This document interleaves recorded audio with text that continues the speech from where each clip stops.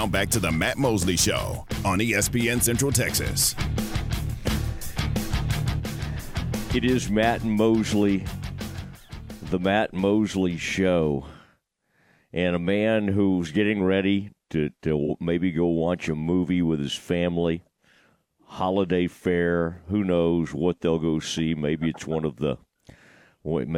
I don't know. I'm kind of interested to see. It is Kevin Lonnquist on 3 Sports.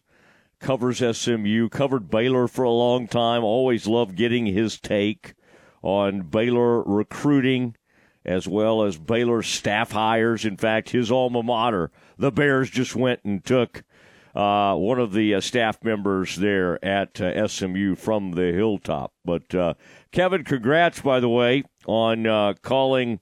In fact, Robbie Jones was supposed to be on our air just the other day. But Alito wins another state title. And Kevin has been on the broadcast for a while, but, boy, he's officially become the voice of the Bearcats. He now does play-by-play. Kevin, that had to be a thrill to be on that game. It was. When you have an I just finished my 18th season with Alito, and my first full year to do them play-by-play. I've done some games here and there when Jeff Williams, our former voice, had conflicts with TCU basketball, that sort of thing. But, yes, this was a great honor to do this. And what was fun about it was the fact that I got to see this Alito team a little bit differently in the championship game because they fell behind, and they had to find a way to figure that out. And, Matt, I had a stat going into that game for the duration of the season that they had trailed for a total of 14 minutes and 26 seconds all year before they fell behind it, before they were trailing for the first quarter plus against Smithson Valley. And, of course, we all know that they spotted them an 8-point lead, and they wound up winning 51-8. I've seen a lot of great Alito teams, of course. I've seen 11 of these 12 state championships, which, of course, is a Texas record. And I would say that this team is right up there with the 2013 team that was probably maybe the most dominant team because that was the one that scored 1,000 points that season. Yeah, and I just noticed that the program director of that radio station that has Alito football, Mark Phillips, was an old radio buddy of mine from my days at ESPN Central Texas, and we crossed paths a lot, so that's pretty cool. And that quarterback, of course, was the kid I wanted Baylor to go after. They eventually did. They were a little bit late to the party. Hoss Haney now will go to TCU, and I do think that is one, Kevin. You don't have to tip your hat to me very often, but I do think that's probably one of the few times Mosley's tried to give you an early tip on a kid, and you were a little hesitant to jump on board. I now think you have jumped in head first. Yeah, I did. In fact, it was fun because over the last couple of years, I got to know Hoss pretty well, and I have a podcast at a local eatery every Monday night, or at least we had through the football season, and I had Hoss on about 4 or 5 times during the season, and it was fun just getting to know him that way a little bit more without him wearing shoulder pads after a game for a post-game interview or something like that, and then just kind of understanding him a little bit more. And I think he understands the gravity of what's about to face him because he's going to be enrolling at TCU in January, just everybody else on that class. Alito had 7 kids signed, either with Power 5 schools, Division I schools at the FCS level, like your Stephen F. Austin's, and then one at the JUCO level. So that's a pretty impressive class for them to have that. And so, but for Hoss, I think for him it's going to be an important spring for him just to understand what's going to be expected about playing quarterback. Because that position is going to be really fluid there for Sonny Dykes' program. It sounds like they do like Josh Hoover, but of course they also got another kid in there, I think. And so, but I think for all these kids now who are going to be enrolling in January for spring football is don't assume that you're going to try and compete for the starting job. What you need to do is make sure that you understand how the business of college football goes before you actually set your precedent in there and then try to make your mark. And then once you can survive those first couple of months, then you can be a better football player in your time there at your school that you go to. Okay, you followed Baylor for a long time. I asked you the other day in preparation for a big visit to just take a peek at the class, and I think you have. Now, DeQuan Finn comes in as a transfer from Toledo, huge numbers. He and Sawyer Robertson will get it on for the starting spot. They bring in Nate Bennett, a interesting quarterback out of the Los Angeles area, who parents went to Baylor, has a family history there. We'll see, how that goes. I think on paper, and of course, according to On3 and your old place rivals, probably not one of the greatest classes numbers-wise the Bears have had. They've had 15 sign, but like always, I think they're very happy with some of the players they brought in. What kind of grabs your attention about this class? I tell you one thing I did like, man, get me a Lorena kid. Get me a local. One of the things that's happened in recent years is they've not kind of protected their home territory all that well, and they've lost their grip on southern Dallas County, and that they've tried to solve that by hiring Keenan Hall, the SMU running backs coach. But give me your overall view of this Baylor class. Well, obviously, the fact that they held on to Jaden Porter, who was actually their first commitment for that 2024 class, because he committed to them, I think, way back in 2022, Matt. That's good that they held on to him. Very talented wide receiver. I've always been a big fan of their running back in Joseph Dobbs.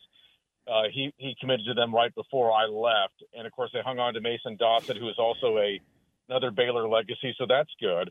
The two guys that really hurt, and we talked about Brendan Booker a couple of weeks ago when I was on last, about the linebacker from DeSoto who wound up switching to Stanford and then wound up signing with SMU. That hurt at the beginning of the summer for them. And then, it was ironic, too, because I had Bo Tate as the last Baylor commit that I ever covered here, the kid out of Utah.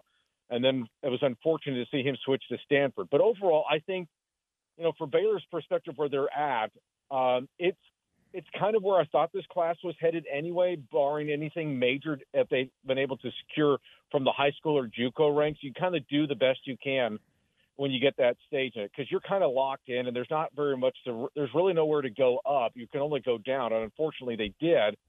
But I think just getting guys like those two guys and the Chris Wolkema, him, I think is important for them. I've always liked Chris as a safety, so I think he's a guy that can develop into somebody pretty solid for them.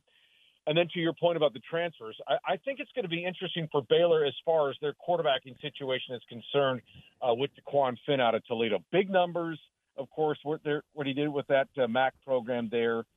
And some people have felt, and I've read some tweets of some people believe that he's really going to be the one that if he doesn't win the starting job over Sawyer Robertson, that would be shocking if that didn't turn out to be the case. I will say this, just little snippets that I heard here and there, nothing of great value, Matt. But one thing I did hear is that it sounded like Baylor's NIL program for football, which is really kind of in shambles at about the time I left, kind of got itself together toward the latter half. And I always said about their NIL program, I said it's probably not going to make a huge deal from the high school recruiting class for 2024, but it can probably help in terms of the portal for 2024, and then perhaps really be in better position for 2025 on the high school level. Yeah, I that's an interesting point. I think 2025, they've already made some inroads, and they're doing some interesting things with that class. And I think the NIL, the money's going to be up. I don't know, Baylor doesn't put out their exact numbers, but I do think it's going to be up, and quite a bit. Like they're going to double the amount that'll be with football. So I think that is. Matt, I think and I'm sorry to interrupt you. I think the one lesson to be learned from the NIL is don't just be running around waving your hands with wads of cash and saying we can get you here, we can get you here. It's basically scrutinized shopping. You want to look for the right fit and for the right guy that's going to be worthy of the dollars you're going to spend on him. And that even goes for the women's sports as well. But for football, you just don't want to go out spending money to just go spend it. You want to spend it wisely. And I think that's one of the things that we've learned over the last few years. I mean, that's one thing that I've really gotten to understand a little bit more about SMU's two NIL collectives, where they've been really, really shrewd about the guys that they've gone after and what they want to do and how they want to secure those guys. But they also don't want to just go chase to chase. That's not the way to do it. And I'm not saying it only from an SMU point of view, but that has to be the kind of the rule of thumb for all these schools that are going to be heavily invested with NIL. Did Keenan Hall? How many of those running backs that SMU brought in? They got some guys in the portal, obviously, that didn't work out, like some 4- and 5-star types that either went to Alabama or other big-time places that end up back home at SMU. Tell me, how much of an impact did Keenan Hall have at SMU, and how much do you think he could help the Bears?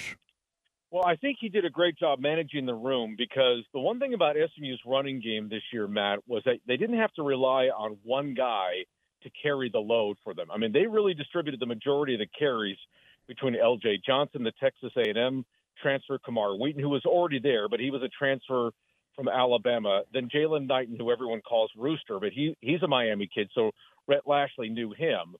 And so the way – and Knighton was really huge for them in the last two games, especially in the AAC championship game against Tulane down in New Orleans. But the way those three guys were used – I mean, and L.J. Johnson going back to him, he was really big in the big win at Memphis back in earlier November. And the interesting thing about what Keenan did was that whatever back was going to be the primary back of use going into that game, that they could adjust their style to, because LJ's more of a north-south guy. Rooster is kind of a guy that will go, will bounce off of, if a hole is closed, and he can kind of go through, he can hit the, those stretch plays, that sort of thing. And Kamar's kind of the same way like Knighton, maybe not as big, but they were very productive, whichever the case may be. And that was the one thing about SMU's offense. The running game averaged about, off the top of my head, I just looked at it the other day, I think it was like 180, 185 yards per game.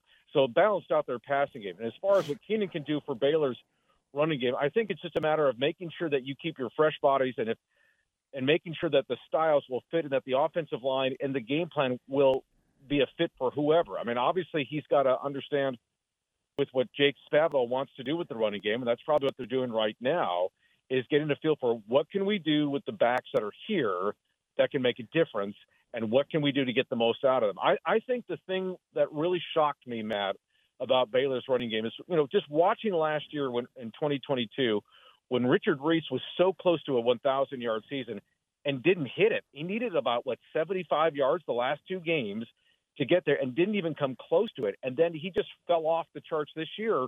I don't know if it was injury or just whatever the issues were with the offense other than the offensive line being poor. But that's a guy that I still think has something in the tank and something to give, and they've got to find a way to get him going. And I would assume that they feel like Bryson Washington can help him in some respect too. That's good. That's going to be interesting, and that is good to know about SMU's running game. It's been really strong. It's been a great year for SMU. Kevin Lonnquist with us. Last, I was going to bring up this lawsuit. Boy, I went to law school. Love a good holiday lawsuit. I think anytime, if you're going to file a lawsuit, do it right before Christmas and just kind of sharing the joy of the holiday season. The university alleges, this is Florida State now, against the ACC, chronic fiduciary mismanagement and bad faith in the way the ACC has handled its multimedia rights. And then the answer came back from the ACC commissioner and the Virginia president, who's the chair of the ACC board of directors, lamented Florida State's, quote, unprecedented and overreaching approach in a statement. I mean, what you have here is an angry school. You have a sense of entitlement because for years Florida State was one of the big bad bullies of college football, and they win in 13 games. They go 13-0, don't get in. So they're angry about that combined, and so they got to have somebody to blame it on. And you can only do so much tweeting against Kirk Herbstreit and ESPN, right? You can't really sue Kirk Herbstreit. So they've now turned to the ACC. Kevin, to me, this is, you got to settle in for a long legal fight. What'll happen at the end of it, if they truly are going to go, the ACC will work out some type of settlement, but I think we're pretty that'll be a pretty good way down the down the road. Yeah, and I think the fact that the ACC actually filed the suit yesterday, which was to me more of the bombshell than what Florida State did today with their, smoke-filled room of board of trustees who were tone deaf to everything. I think everyone's still I equate this, Matt, to basically like a 3-week tantrum that Florida State's been on because of the fact that they got snubbed from the college football playoff. Okay, and I think that's really what this has just been absolute. I'm going to just say it, and everyone's going to say, well, he's an SMU guy, and his program just got into the ACC, and I'm not going to deny any of that. But if you just look at it from a 10,000-foot level, this is nothing but Florida State throwing this tantrum. This is the first time they've had a great season, pretty much going back to the Jameis Winston year when they got to the playoffs, and I think that initial year in 2013, maybe it was 2013 or whatever, and then they got drilled by Oregon. And so I think, they're going to have to – the funny thing about all this is that the grant of rights, when you listen to them today or read notes or whatever it was you were reading on social media or whatnot, they acted like they had never seen this thing about the grant of rights, so they were totally blindsided. And I'm like, you cannot claim ignorance for something that you absolutely signed on to and that sort of thing. And I'm telling you right now, this $572 million, which they acknowledge that they would probably have to pay, and if I'm the ACC, I would hold them and saying, what's your best offer for us to leave? I'd say $572 million, because what that does is that's essentially at least twice the value of what Florida State's athletic department budget is, okay? And then you'd be asking, really, to some extent, if you're not going to go into any other funds to go, to pay for any kind of exit fee, if you are granted that, you're going to be asking Florida taxpayers to help pay your exit fee from the ACC. And keep in mind, you've got a school down in Gainesville who pretty much hates you, and those state residents who are Florida fans saying, really, I don't really want to pay for this. So this is where you get into this Pandora's box thing. I think it's going to be harder than what Florida State really thinks it's going to be. Does that mean they're going to leave? Who knows? I think we've got so many twists and turns here. But I think the fact that it sounds like to me that the ACC is going to dig in on this and make it as hard on Florida State as possible. The other thing I would say to Florida State is that they have to understand, too, that if they were to think that they could go to either the Big Ten, because I don't think they'll ever go to the SEC, or the SEC would take them, to be honest with you. But if they went to the Big Ten or the Big 12, because I know that's been thrown out there, it doesn't mean that they're going to have an automatic ticket to get to the playoffs. And let's keep in mind, too, that playoff is going to open up to 12 teams next year. So here's the moral of the story for Florida State. Don't have your starting quarterback get hurt against Northern Alabama. Why did he even play in that game Let's start with that. Yeah, it comes back to that. And I think what you're saying is correct. Of what'd you call it, like a 3-week tantrum. And pretty much. And by the way, these people in bow ties or whatever they wear in these upper rooms, they can throw some tantrums with the best. And by the way, these boards love to get involved, don't they? My goodness. Oh. I mean, it's like Houston. What's his name at Houston? Dana thought he was safe, didn't he? And all it took was one board member to say, sorry, Dana, we're going to move on. It took one board member, and that board member happens to have all the money. I mean, and it's fascinating how all this works. But I'll make one other point on this, Matt, too, is that if you think about the playoff and the NY6 stuff, because my alma mater, SMU, pretty much got the same shaft that Florida State did, because after they beat Tulane in the AAC title game, there was a lot of expectations that they were going to get the NY6 bowl bid, okay? And then they get passed over for Liberty, so now they got to go to the Fenway Bowl to play Boston College next Wednesday, the 28th, out in Fenway Park. And, there was disappointment. But I think from SMU's point of view, and, of course, there's a lot of unbridled excitement because it's the first conference championship since 1984. But I also think, too, they looked at this and said this is still an opportunity because they're going into the ACC next year, and they're going to be playing a future opponent who's actually going to be on their schedule in 2024 in the Eagles. So it's kind of like, if you will, a dress rehearsal, and there's a lot of eyes, maybe not from Florida State, but there's going to be a lot of eyes watching them in that game. And so there's some pressure for them to maybe win that game. There's nothing like scoring a touchdown and then running into the green monster. There's just really pole. Or the pesky pole. Somebody asked me, by the way, Matt. Somebody asked me, because what kind of activities are the teams going to have up there for because you get up there like 3 because SMU's going up to Boston on Christmas Eve, so Sunday. And I said, well, they always have. I said, if you check the Bowl website, they probably have the list of activities. And I said, I really don't know what they're going to be doing. I said, maybe the 2 teams are going to be playing ring around the pesky pole. I don't even know. And so that's. What movie are you taking the family to see now? Well, that hasn't been determined yet, but I'm lobbying for Napoleon, and so I don't know if I'm going to get shot down because I'm the history buff, and I'm going with 2 Razorbacks and a Crimson Tide. So you tell me how that's going to score in this family. I saw Napoleon. Make sure you hit the restroom beforehand and pack a lunch. I mean, it's an all day sucker, and you'll love all the French. They got great English. They speak perfect English. Okay, you have an army of the French. They don't speak a word of French. All right. Y'all have a good one, and Merry Christmas to the Lonnquist family. Merry Christmas to you, Matt, and the Mosley family, and always good to catch up with you, my man. Be good, okay? You bet. There he goes, Kevin Lonnquist, and all points in between.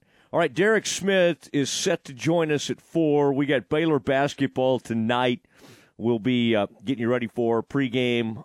Hits at about 5:30.